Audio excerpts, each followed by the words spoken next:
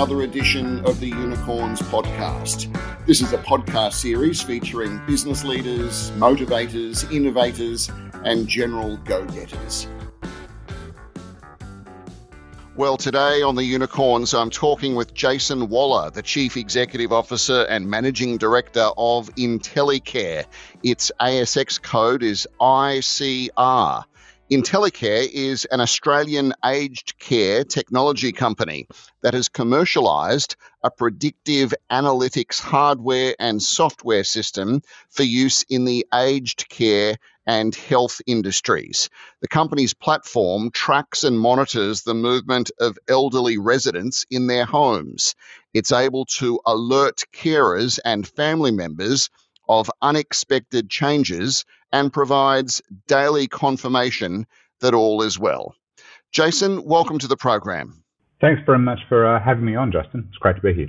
Okay, so tell us a little bit about Intelicare and its products. What does Intelicare do? Well, in very simple terms, we help people who are elderly or living with a disability to stay in their home for longer and live safely. And we do that by turning their home into a smart home using a range of sensors and then using some clever AI, learn what normal behaviour looks like in that home, and then send alerts out to family or caregivers when something is out of the ordinary. Okay, so typically how many sensors would you perhaps set up in someone's home? Typically there's around 4 to 8 sensors. So we would put some movement sensors in the bedroom, bathroom, living area, kitchen, door sensors on the front or rear door, and even potentially on the fridge, if that's how they prepare their meals, and power sensors on the kettle or microwave. They're very unobtrusive. There's no cameras or anything like that, and very much like sort of your security sensors. They sort of sit there in the background and forgotten. So no cameras, no microphones, but as I understand it, your system learns routines without invading privacy. So how does all of that work? Well, we upload all that data to the cloud. We're hosted on Microsoft Azure's platform, and then using our AI there, we start to see patterns of behaviour. And although each individual from house to house might have a slightly different routine, within themselves, their own routine, it's pretty consistent. And even a layperson, when you look at the sensor data and the way we present it, can see there's a regularity to it. So things like a decline in movement, or maybe if they're feeling ill and spending more time in bed, or not preparing meals as regularly, or going to the bathroom more at night, they really stand out. But the important thing is that we've spent a lot of time, hundreds of thousands of hours of development, making sure that we don't send out false positives. People don't want to be alerted to things that are normal. So getting that tweaked in right, that's the critical path to success. And have you cracked that code yet, or is it still a work in progress? If it's AI, it's always a work in progress. But yes, we have. So our AI at the moment works very well. It doesn't send out those false positives. If it does send an alert and something's not quite right, there's normally something behind it that caused it that's justifiable. What we're trying to do now is work with the University of Sydney and the University of Macquarie to improve our machine learning. So at the moment, we're using algorithmic-based AI, but with machine learning, we can start to become very customized to the particular circumstances in that household and refine it even more. But that takes time, years. So when you talk about the alerts being sent out, what form are they in and who gets them? Well, the important thing is that the first alert you get, or the normal alert you get, is and everything is okay. So that's a notification, a pop-up notification that's sent to a carer's smartphone. And the care team can be anyone. So the elderly person or the person with disability, they nominate who they want to receive the alerts.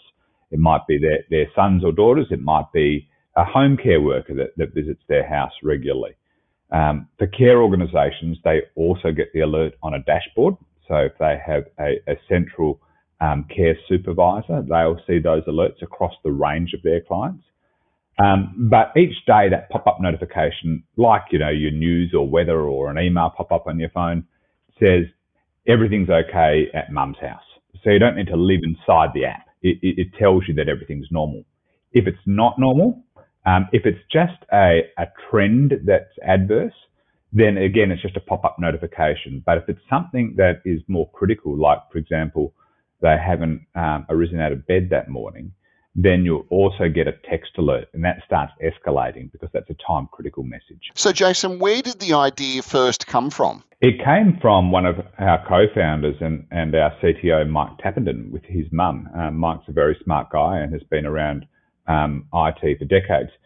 And he realised with his mum, who had unfortunately suffered a stroke, there must be a smarter way of checking in that she's okay rather than calling her up each day, because she lives some distance from where Mike lives. So he put together this idea with our chair and co-founder, Greg Leach. And they, luckily enough, received a grant from the WA Country Health Service for $500,000. That kicked them off and got the product up and running and installed in regional areas here in Western Australia in the wheat belt. And those customers are still with us today. So from there, we were able to get some seed funding. ICO on board arranged some seed funding and a listing on the ASX through our IPO, and we've been commercialising since then. I mean, it seems very simple, doesn't it? That you just set up some sensors around the house and you're letting your loved ones know that person is okay. Is anyone else doing this, or are you unique in that sense? Well, it's simple in its concept, and the concept has been around for a while. What our secret sauce here is the work that I said we've done with developing the AI and creating a large moat that's difficult for others to cross. The breakthrough has come in with the advent of cloud technology and the reducing costs of that technology, like everything else that we've seen with IoT and AI. That's what's unlocked it. We have other competitors out there. There's others doing it, but not many. We're like all ships going together on a rising tide. This is a new market. It's a new category. It's not like we've invented a better, faster, stronger CRM and we're trying to replace Salesforce. This is something that's brand new going into the market. So people have a technology aversion normally when it's new, but we see great early adoption amongst our clients. So for your clients, if they're first getting set up, how long does that process take and what's involved? To install it, it's self-installable. If you've ever sort of set up, for example, a modem, or maybe you've done Google devices or Alexa or something like that, it's sort of similar to that kind of setup. So you're connecting the device to the internet and then using an app, putting it all together. We can do that for you. We have a range of installers that do it for people, or people if they're tech savvy have done it themselves.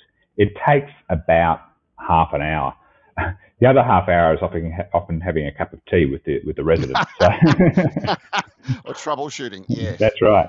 And then we'll go into a quality assurance mode for about a week. So we'll monitor it while it's there, just to make sure it's all okay and the sensors are reporting regularly. And then after about a week, the AI has picked up what's normal and starts to run as it should. Amazing. So we've seen a lot and we've read a lot recently about staff shortages in the aged care industry, particularly this week with the budget and the budget reply last night. So how can Intelicare offer a solution to this problem? Yeah, let me say that I think the budget response on both sides is a bit of a missed opportunity here. They're spreading it too thin. If the response to the structural issues in aged care was simply to throw more money at it, to pay people more, and to nominate there has to be more staff like nurses, which are all welcome, and I'm not dismissing that. That's still a good thing. But if that was the answer to this complex problem, it would have been done by now. And this is a complex, wicked problem. It requires structural change to the aged care workforce. And what I mean by that is two things. Firstly, the concentration in the budget has been on residential aged care. That should be a safety net, not a destination. So fixing residential aged care, while important, but mind you, most of the government has actually gone on more navel-gazing and consulting studies when we already know the answer. They came out of the Royal Commission. But fixing residential care is only part of it. What you want to do is fix things upstream. So what our technology does is it provides alerts, not when something's just gone wrong, but when things are starting to go wrong. And at that stage, you can intervene and put in place safety measures. Like it might be as simple as, for example, someone who is going to the bathroom more at night has a movement activated light put in their house so they don't trip up when they're going to the bathroom. But you don't know that that's occurring, or that's a sign of a urinary tract infection. So they go to the GP and they go on antibiotics. We've seen that with multiple clients of ours. So what this enables staff to do is then look after more people than they otherwise can. So firstly, you can have the kind of workforce we have now covering a broader spread of the age, because you are monitoring people who don't necessarily need continuous touch points with a care worker, but with their family more engaged and their care worker more informed, they get a better quality of care. So that's the first thing. Secondly, even for those who are currently under a home care plan, they'll get that better quality of care, because rather than just getting their package spent on the day-to-day domestic activities that tend to be the focus, they start to see their money going more towards the quality of their care and preventative measures that would stop them either being hospitalised or re-hospitalised. We've seen that occur. Or ultimately a trigger event that might cause them otherwise to be entering residential aged care.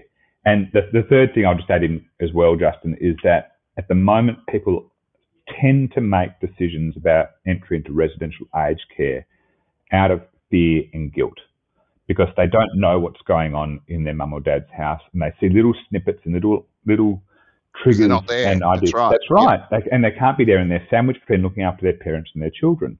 So it's a fear-based and a guilt-based decision, whereas we find that with our system in place, it becomes a data-informed decision. So people might still enter residential care ultimately, but they've stayed in their home for longer under the combination of human care and technology. I was just about to ask that. So is it fair to say that your technology allows more informed decisions around care and what's appropriate, and ultimately allowing people to stay in their homes where they want to be for a longer period of time? That's right. So anyone who has had a parent or a grandparent with a care package will know that they then get a care provider to provide those services and manage those packages. And those care providers are doing a great job, but they're stretched thin.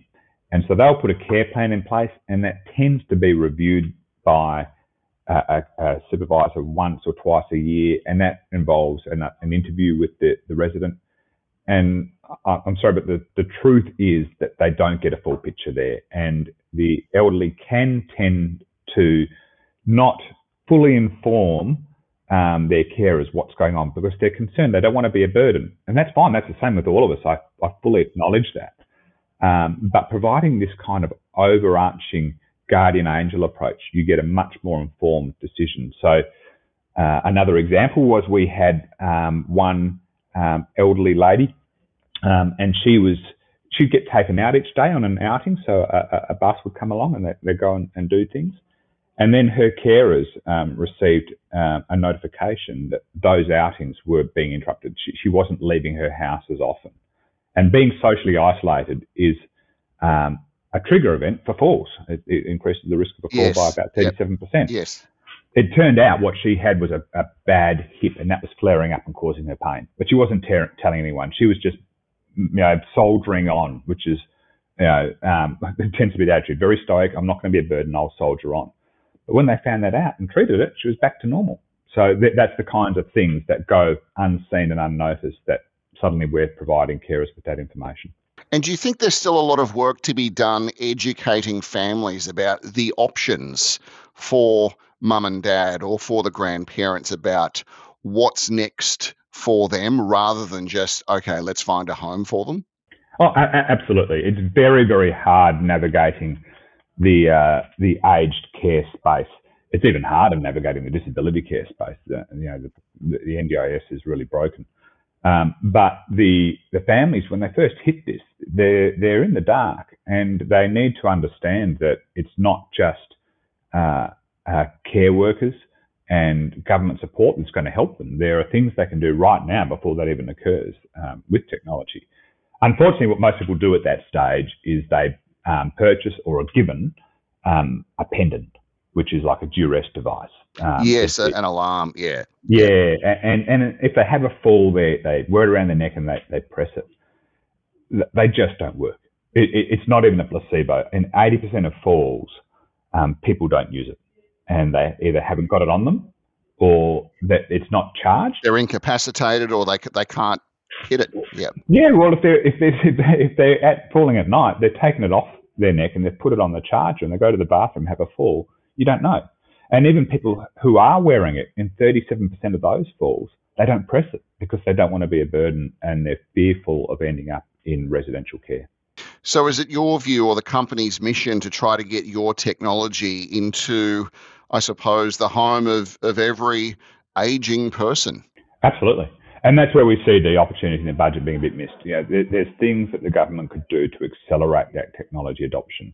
And obviously I've got a self-interest here, but I honestly believe that is a great outcome, and I'm happy for all our competitors to benefit from that as well. I think, as I said before, all ships go together on a rising tide.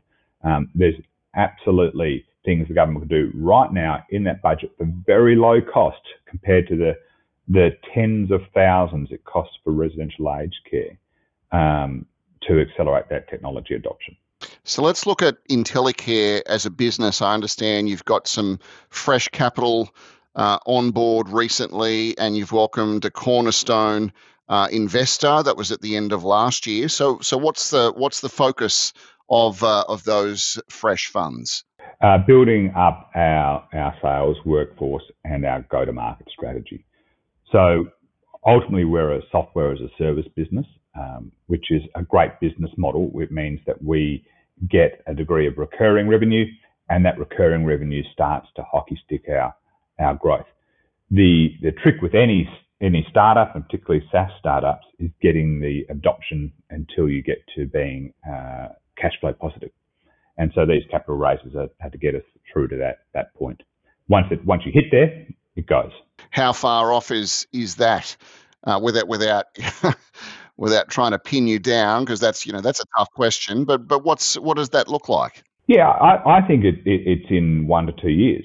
So the adoption rate from our sort of foundational clients has been terrific. We've had huge names come on board. We've had Mercycare recently, Eramea, CCMB in New South Wales.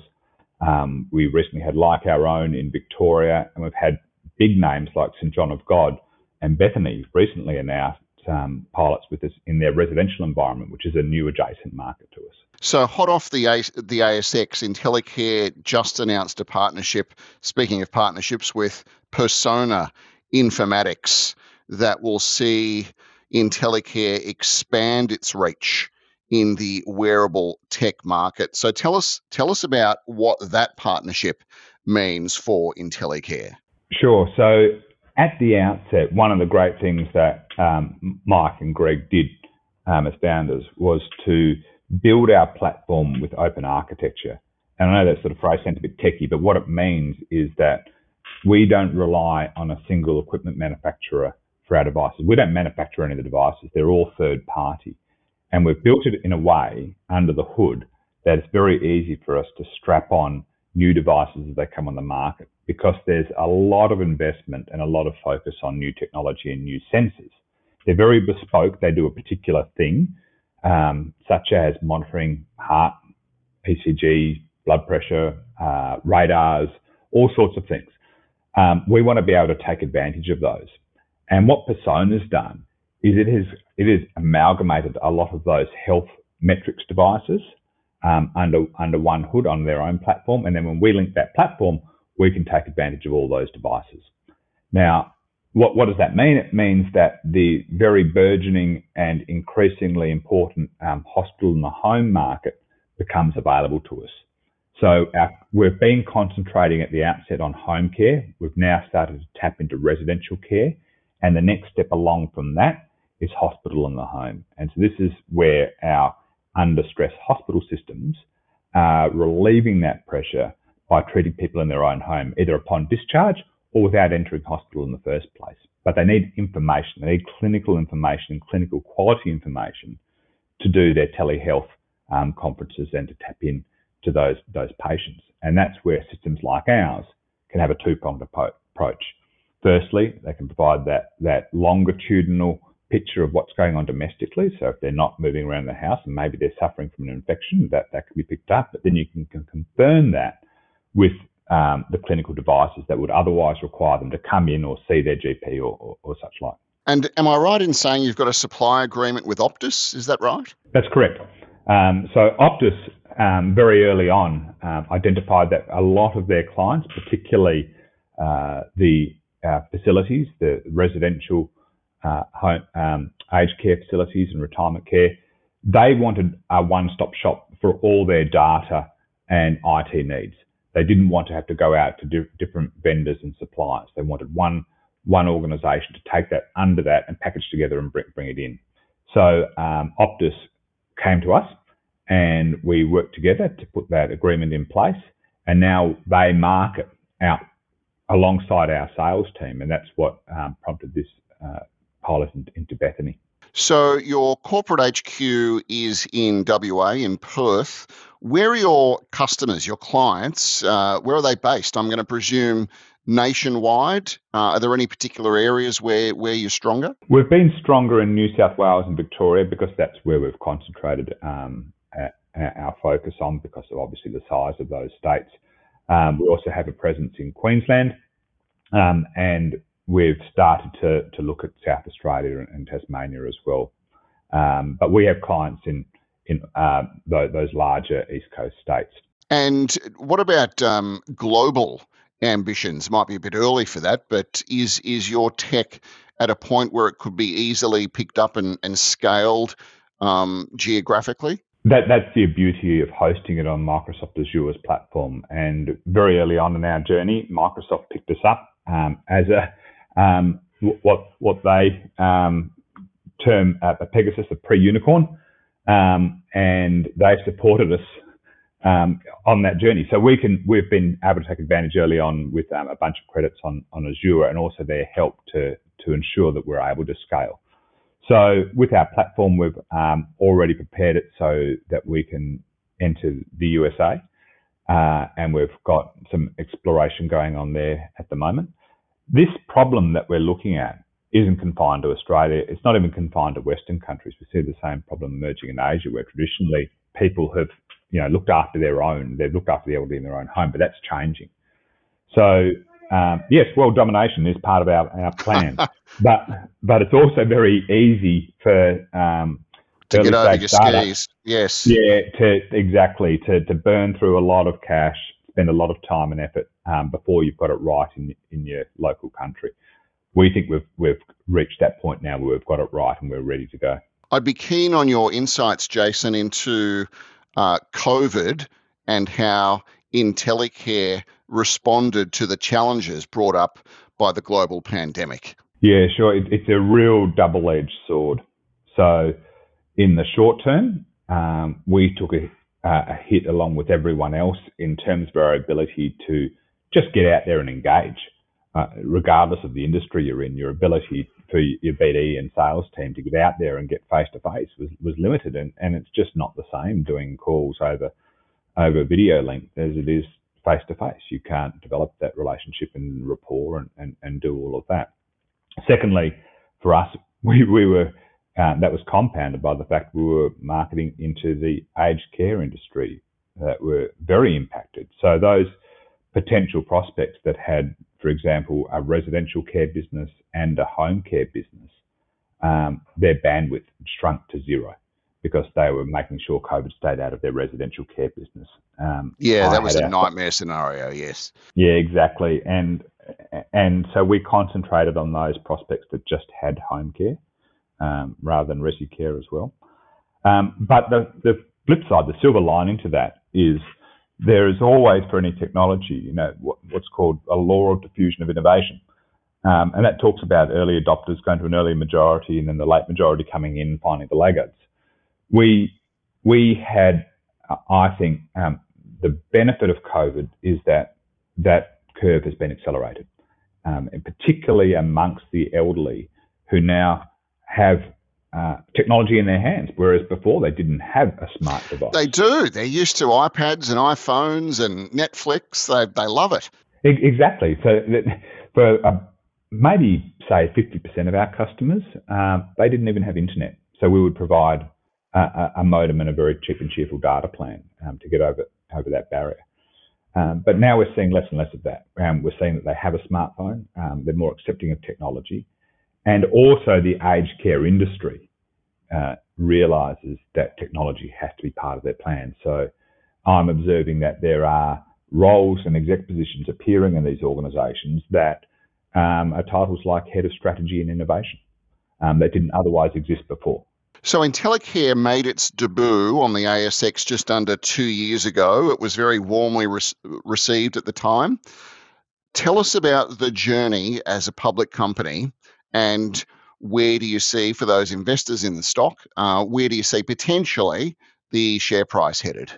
Oh, sure. I have to avoid forward-looking statements on our share price, but yes. Well, let's keep things general then, Jason. I firstly thank all of our very patient investors, because I know the price hasn't held up as it did post IPO. There's a lot of excitement at the time.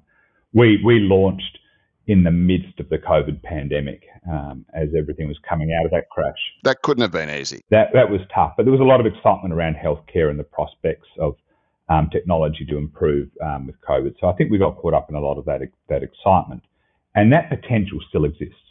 People still see value in the stock. They still get it. All of our investors, everyone I speak to, the investor relational roadshows that I have, they often begin with me explaining the technology like I have now, and then the person on the other side of the table saying, oh, yes, I've got a grandmother or a parent, and they understand it. They get it straight away. They get it, yes. Now, every tech stock, every unicorn seems like an overnight success, so people want to have that experience, but it's not the truth. If you look at Netflix and more closer to home, Canva and even Atlassian, these companies took a long while and multiple raises to get through to where they are now. But once the flywheel is turning, the SaaS business, it's a very, very good multiple on that stock. So I see us having the same potential. We need patience from investors alike, but I understand that there is a window here that we need to take advantage of, and we are absolutely laser focused on achieving those sales to build that up. We're making sure we don't get distracted by bright, shiny science projects left and right of us, and we stay focused on that core. So I ultimately, as said, I think this technology will be in every home in the future. Well, following on from that, and maybe we can finish here. Paint us a picture then, Jason, if you can, for your shareholders and for those potentially looking at the stock, of what the next, say, 12 months, 24 months, maybe 5 years might look like for Intelicare. Sure. So I see us in the next 12 months continuing that focus on building up our B2B sales through the home care business. Alongside that, building up B2C, because direct-to-consumer sales is a much larger market, but it's more intensive because you're just doing sales one by one. So both those become our inherent underlying revenue. Alongside that, we then start to break into new markets, particularly in those Western democracies. And I think the USA is very prospective because they don't have nationalised healthcare. With Obamacare, there is some changes there, but that's even better for us because there's more insurance funding that goes into preventative measures than there is in Australia. And then alongside that, we then start to grow the residential care market as well as our home care market. And as I said, moving into hospital and the home. Ultimately, I also see us being able to use our data to inform preventative measures and health science and research. And I see a huge potential for us in the 5-year mark when we've built up a very large data set to do that in the future in a very considered way that is protective of people's privacy and their ownership of the data itself. Very well said. Great to have you on the show today. Jason Waller from Intelicare, thank you very much for your time and all the best in the future. Thanks, Justin. My pleasure, and thanks for the opportunity.